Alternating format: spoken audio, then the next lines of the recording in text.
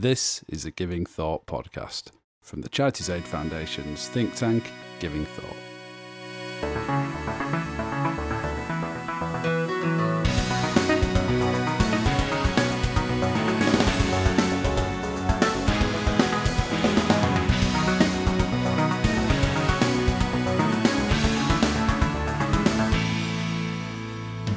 Hi, you're listening to the Giving Thought podcast with your hosts Rod and Adam. Hi, Adam. Hey, Rod. So this is the podcast from CAF's think tank, Giving Thought, where we look at big issues of the world today and the news and beyond that affect the world of philanthropy and charities. And this week, we're looking at artificial intelligence and effective giving. And I think you're going to kick us off on this one, Adam. Yeah, that's the idea, Rod. Look, you discuss this kind of subject and it's going to seem to a lot of people maybe a bit techie and a bit kind of far-fetched or irrelevant. I guess part of this is to prove that it's not, and that actually we should all be thinking about this stuff now. And the first bit that I'm going to focus on really is about algorithms. I know, fascinating, right? Look, algorithms are basically a bit of mathematical code that increasingly is done in the cloud on massive scale using big data, but it's really just a set of questions that produce an answer. So it interrogates the data with some questions, and it's a kind of, if the answer is this, then this decision is made. If it's that, then a different decision is made. But it's already been used all over in your life, and most recently, it's come up for charities in quite a big way, and not just for charities. Some of you will have noted the recent scandal that's been in the press in the UK and in other countries with slightly different kind of bents, but it's been about YouTube advertising. I don't know if you saw this, Rod, but quite a lot of major institutions, including the UK government, but also a number of very big companies and some charities as well, were found to be advertising next to some fairly unfortunate stroke inappropriate content on YouTube. And so questions were asked. A lot of organisations dropped their advertising for YouTube, but actually, underneath it all, this was a story about algorithms and our capacity to understand them and our desire to even engage with the question. And I think a lot of organisations, and it has to be said, including CAF, who we were to some extent caught up in this, that we were found to be advertising next to some unfortunate content on YouTube as well. But the reason was we were advertising across the display network, including on YouTube, placing advertisements that were ultimately matched using algorithms. You know those advertisements that follow you around on the internet? Yeah. Well, they follow you around because of the previous information that you've consumed, the websites you've visited, but also demographic reasons. There's a huge amount of data that drives how advertisements are placed. And the algorithms that ultimately make the decisions are extremely complicated. And actually, it's pretty difficult for anyone to understand how those decisions have been made and to go back and unpack it. But increasingly, it's a question we're all going to have to start thinking about. Yeah, absolutely. And it's, as you say, this kind of this area of targeted advertising seems to be one of the first places where a lot of people are becoming aware of algorithms and the influence they have, and particularly the problem around them kind of acting as black boxes. So, people realizing that even the people who set up and kind of own the algorithms quite often don't really understand how they're going to work once they're running, and that's due to the complexity of them. Look, we saw this. We see this everywhere in our life, and we don't often know it. I mean, for years now, the hedge funds and many of the banks, the way that they make investments, they make micro investments, are based within, often multiple transactions within a second. And it's computers that are making those decisions. They're able to crunch the numbers in a way which humans can't. We just give them the questions to answer, but we don't ultimately make the decisions. And this is, from how insurance companies decide to offer insurance to different customers, all the way through to, has been seen in the US, the way that courts decide whether people are a risk, a flight risk. It's been rolled out across to save time and to take advantage of lots of data. We can pick lots of problems with this, and we can also think of lots of advantages, and they're kind of multiplied when we think of charities and the way we think about philanthropy.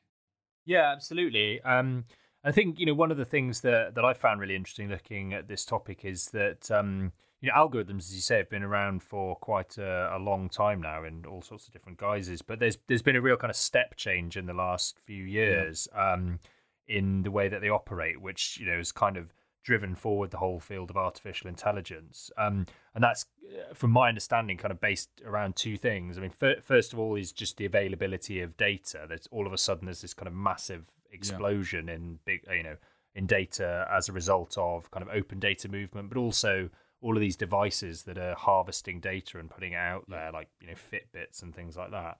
And the other one is that in the algorithms themselves, there's been the development of this idea of something called deep learning, which is essentially kind of self-reinforcing algorithms that can improve themselves over time. So your old-fashioned algorithm was basically you set up a series of programs or procedures, a process to follow, and then you just do that over and over again, and it would have instructions about what to do A if if B happens and whatever. But it would never the set of instructions would never change. Whereas these algorithms are able to go back into their own program, as it were, and alter it as a result of the way in which they operate on the data and therefore optimize themselves. And the problem is that makes them incredibly effective, and that kind of underpins Facebook and Google and all these sorts of things. But in terms of that problem of kind of entrenching biases that already exist in the data set, they're much better at doing that. So Yes. these algorithms operating on a data set that has a kind of historic racial bias, for instance, all of a sudden they get pretty racist. And that that's a massive cause of concern for society. So I think this is a point to really pin down on. I think there is in some quarters an assumption that algorithms are somehow inherently impartial. Algorithms, they're not racist or homophobic, but they, in fact, they're able to look at the data in cold, hard, calculating ways and come to decisions which are kind of they're not passed through the experiences and prejudices of human society. So, they should be ultimately completely objective. That offers, lots of unique benefits for philanthropy. So if you think of the idea of making decisions about how you give, or ultimately how a charity operates and the decisions it makes and what it decides to fund, that could be of some unique advantages. However, that's all based on a flawed assumption to some extent. So whilst algorithms are not prejudiced, people are. And the data that algorithms are using are generated from society. So essentially, as you were saying, Rodri, you end up sometimes, unless you create algorithms specifically to avoid this, algorithms will end up being inherently racist if society is racist, and in some cases more so, because it won't have the capacity or the kind of the need or compunction to try and check some of those prejudices. Yeah, absolutely. And that leads us, I think, quite neatly onto what we're going to talk about next, which is, how could you use algorithms and artificial intelligence to kind of underpin a new model of philanthropy, and what ways are there of doing that, which is what we're going to look at in a minute. Okay, so as we said just before that break, what we're going to look at next is kind of follow on from the idea of algorithms and artificial intelligence and focus in on the way in which they interact with the idea of effective altruism. So one of the things that we've kind of talked about in our work, which is a little bit further down the road than perhaps what's happening now, is could you use or develop algorithms which operate on data about social needs and also on data about the impact of particular kind of charitable or non-profit interventions, and do a sort of matching exercise to allocate money as effectively as possible to meet the greatest possible need. I think at the moment, the main sticking point is the data sets. There's a load of data on social need, but it's all over the place in different silos. And there really isn't enough data on social impact of organizations or consistency, even where there is some. So, that's the challenge there. But if we assume that we've overcome those problems, does this work? Can you kind of have a version of robot philanthropy that is ruthlessly rational and efficient? Obviously, to do that, the big question is, what do you mean by, most deserving, or what are the best causes? You have to have some way of kind of choosing, even if you're matching need and interventions, you have to make some sort of value judgment about what are the most pressing issues and causes. And one interesting model that kind of already exists philosophically for doing that is the idea of effective altruism, which came out of the work of the utilitarian philosopher Peter Singer, who has well known for his sort of writings on the role of wealth and responsibility for a lot of years now. And along with a few other sort of moral philosophers, they came up with this model for effective altruism, where basically you kind of take the donor out of the whole thing. So you come to your desire to give with no preconceptions about causes or geographies or anything like that. And you basically sort of ruthlessly look at the evidence about where you could do the most good with your money, and then that's where you give that money. And it's a very interesting kind of philosophical approach. There are some problems when you come to put it into effect in practice, not least that it doesn't really fit with the way that philanthropy works in the real world. One of the problems is that the model of effective altruism put forward by kind of philosophy students inevitably collapses into giving to the poorest people in developing economies, because that's always where you can do the most good with any given unit of money. But that sort of ignores the fact that, firstly, philanthropists all have kind of different worldviews and priorities and ideas, and that's sort of one of the strengths of philanthropy, is that it's about people's voluntary choices. But also I think people say, that kind of slightly basic utilitarian arithmetic misses out a lot of the nuance when it comes to things like, campaigning for social change, which it's very hard to put a monetary value on, because it might have a very little short-term effect, or it might have only a tiny effect on each individual person, but at an aggregate level it actually has a much greater effect in the long term than just doling out small amounts of money to individuals. And I think that's a challenge for the idea of effective altruism. Yeah, I guess a key problem is that effective altruism, it's a really interesting and I think useful tool, and I think it's attractive to a lot of people, probably for very good reason.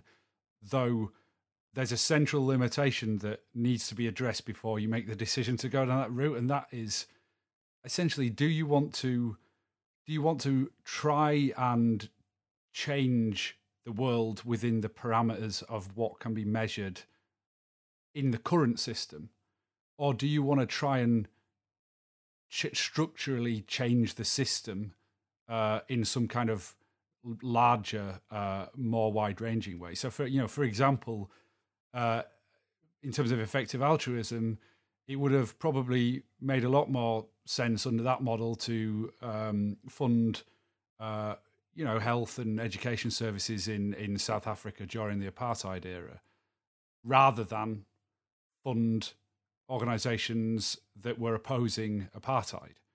But ultimately, I think you can make quite a strong case that the civil society movements that ultimately overturned apartheid have probably had a more significant impact on people's lives than service-based philanthropy would. Though there's certainly an argument, but I think it's a fairly clear answer. So there is that criticism. I think that's right, and that's there's a sort of related criticism as well, which is by focusing on those things that can be measured and using a kind of fairly straightforward, utilitarian calculus of kind of how do you do the greatest good for the greatest number. I think there are kind of unintended consequences to that if people take that in a slightly unusual way, which I think is what we're going to come on to in our next section. But basically, if you take any problem, even if it's got a vanishingly small probability of actually happening, if the number of people that it affects is sufficiently large, it's always going to make sense to address that problem. And we'll come on to why that might actually be a real problem right now in a second.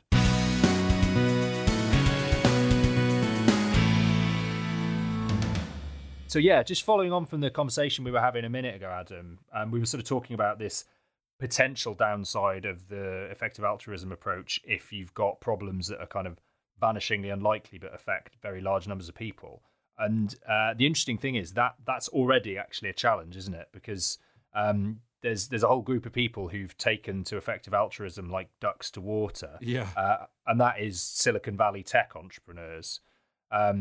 But the interesting thing about the way that they've taken it, perhaps unsurprisingly, is that instead of focusing on kind of development needs in the third world, what they have decided to focus on is kind of massive existential threats, usually sort of technological ones, or kind of extraplanetary ones. So things like the kind of technological singularity where artificial intelligence outstrips humans and decides to turn us all into canned food, or some kind of meteorite coming from outer space and impacting on the Earth and causing a mass extinction event.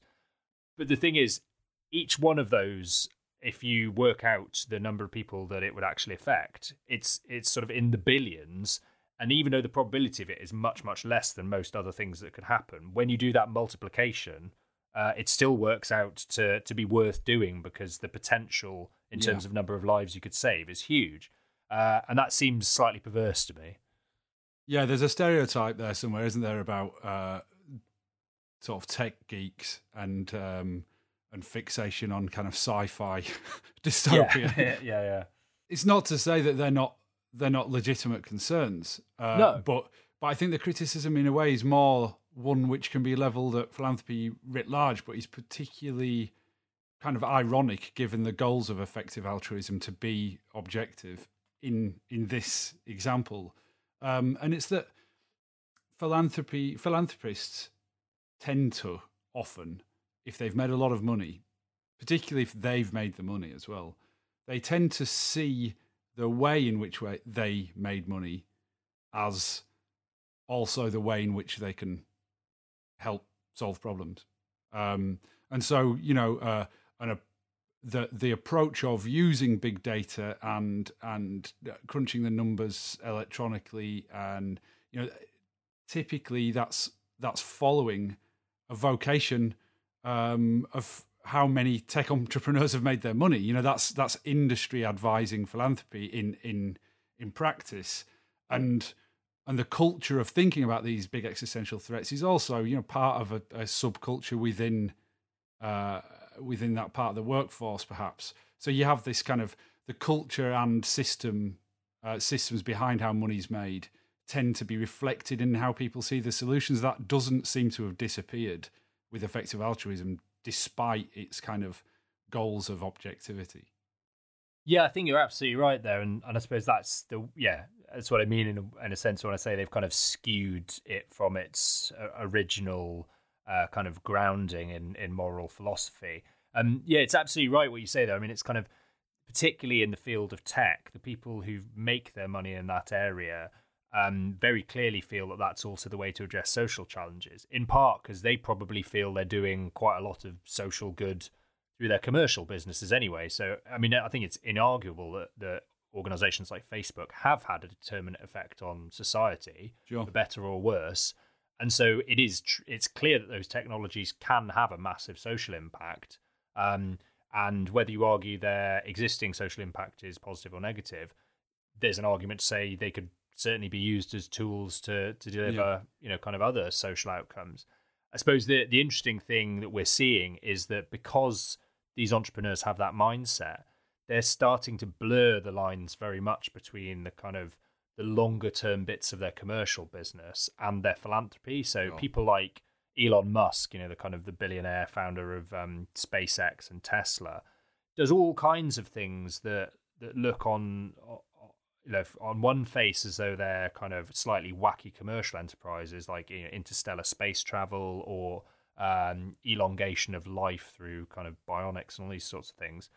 But also they would have a massive positive, I suppose, social impact on lots of people. So, it's arguable that there's a sort of sweet spot at which a very, very high risk long-term investment is almost philanthropy and vice versa. And that's a kind of trend I think we'll see more and more of. I think so. And it's quite, although it opens up it blurs a lot of ethical lines and things and makes it quite difficult to pigeonhole activities. It's hard to kind of rail against that development, but it does offer, in a way, it offers some threats to charitable organisations in a more traditional sense of whether they are going to be able to transfer this new generation of wealth into actual traditional philanthropy. Yeah, I think that's absolutely right. And, case in point, Mark Zuckerberg made what was probably, the biggest philanthropic commitment of all time a couple of years ago, but he didn't put it into a traditional foundation. He set up an LLC, or limited liability company, precisely because he thought the foundation structure was too limiting. And that raised some eyebrows, but I think we'll see more and more of that kind of thing coming out of Silicon Valley, definitely. Okay, well, I think that's all we've got time for this week, despite, fascinating conversation. But as ever, if you're interested in the things we've been talking about, we've got blogs and other publications about all of them. We'll put up links in the program notes. If you think there are things that we could be talking about or doing better on the podcast, then drop us a line at givingthought@cafonline.org. And if you want to read more about these subjects and a whole host of other things about philanthropy and the world of charities, then check out the website at givingthought.org. And other than that, we will see you next time. Bye. Bye.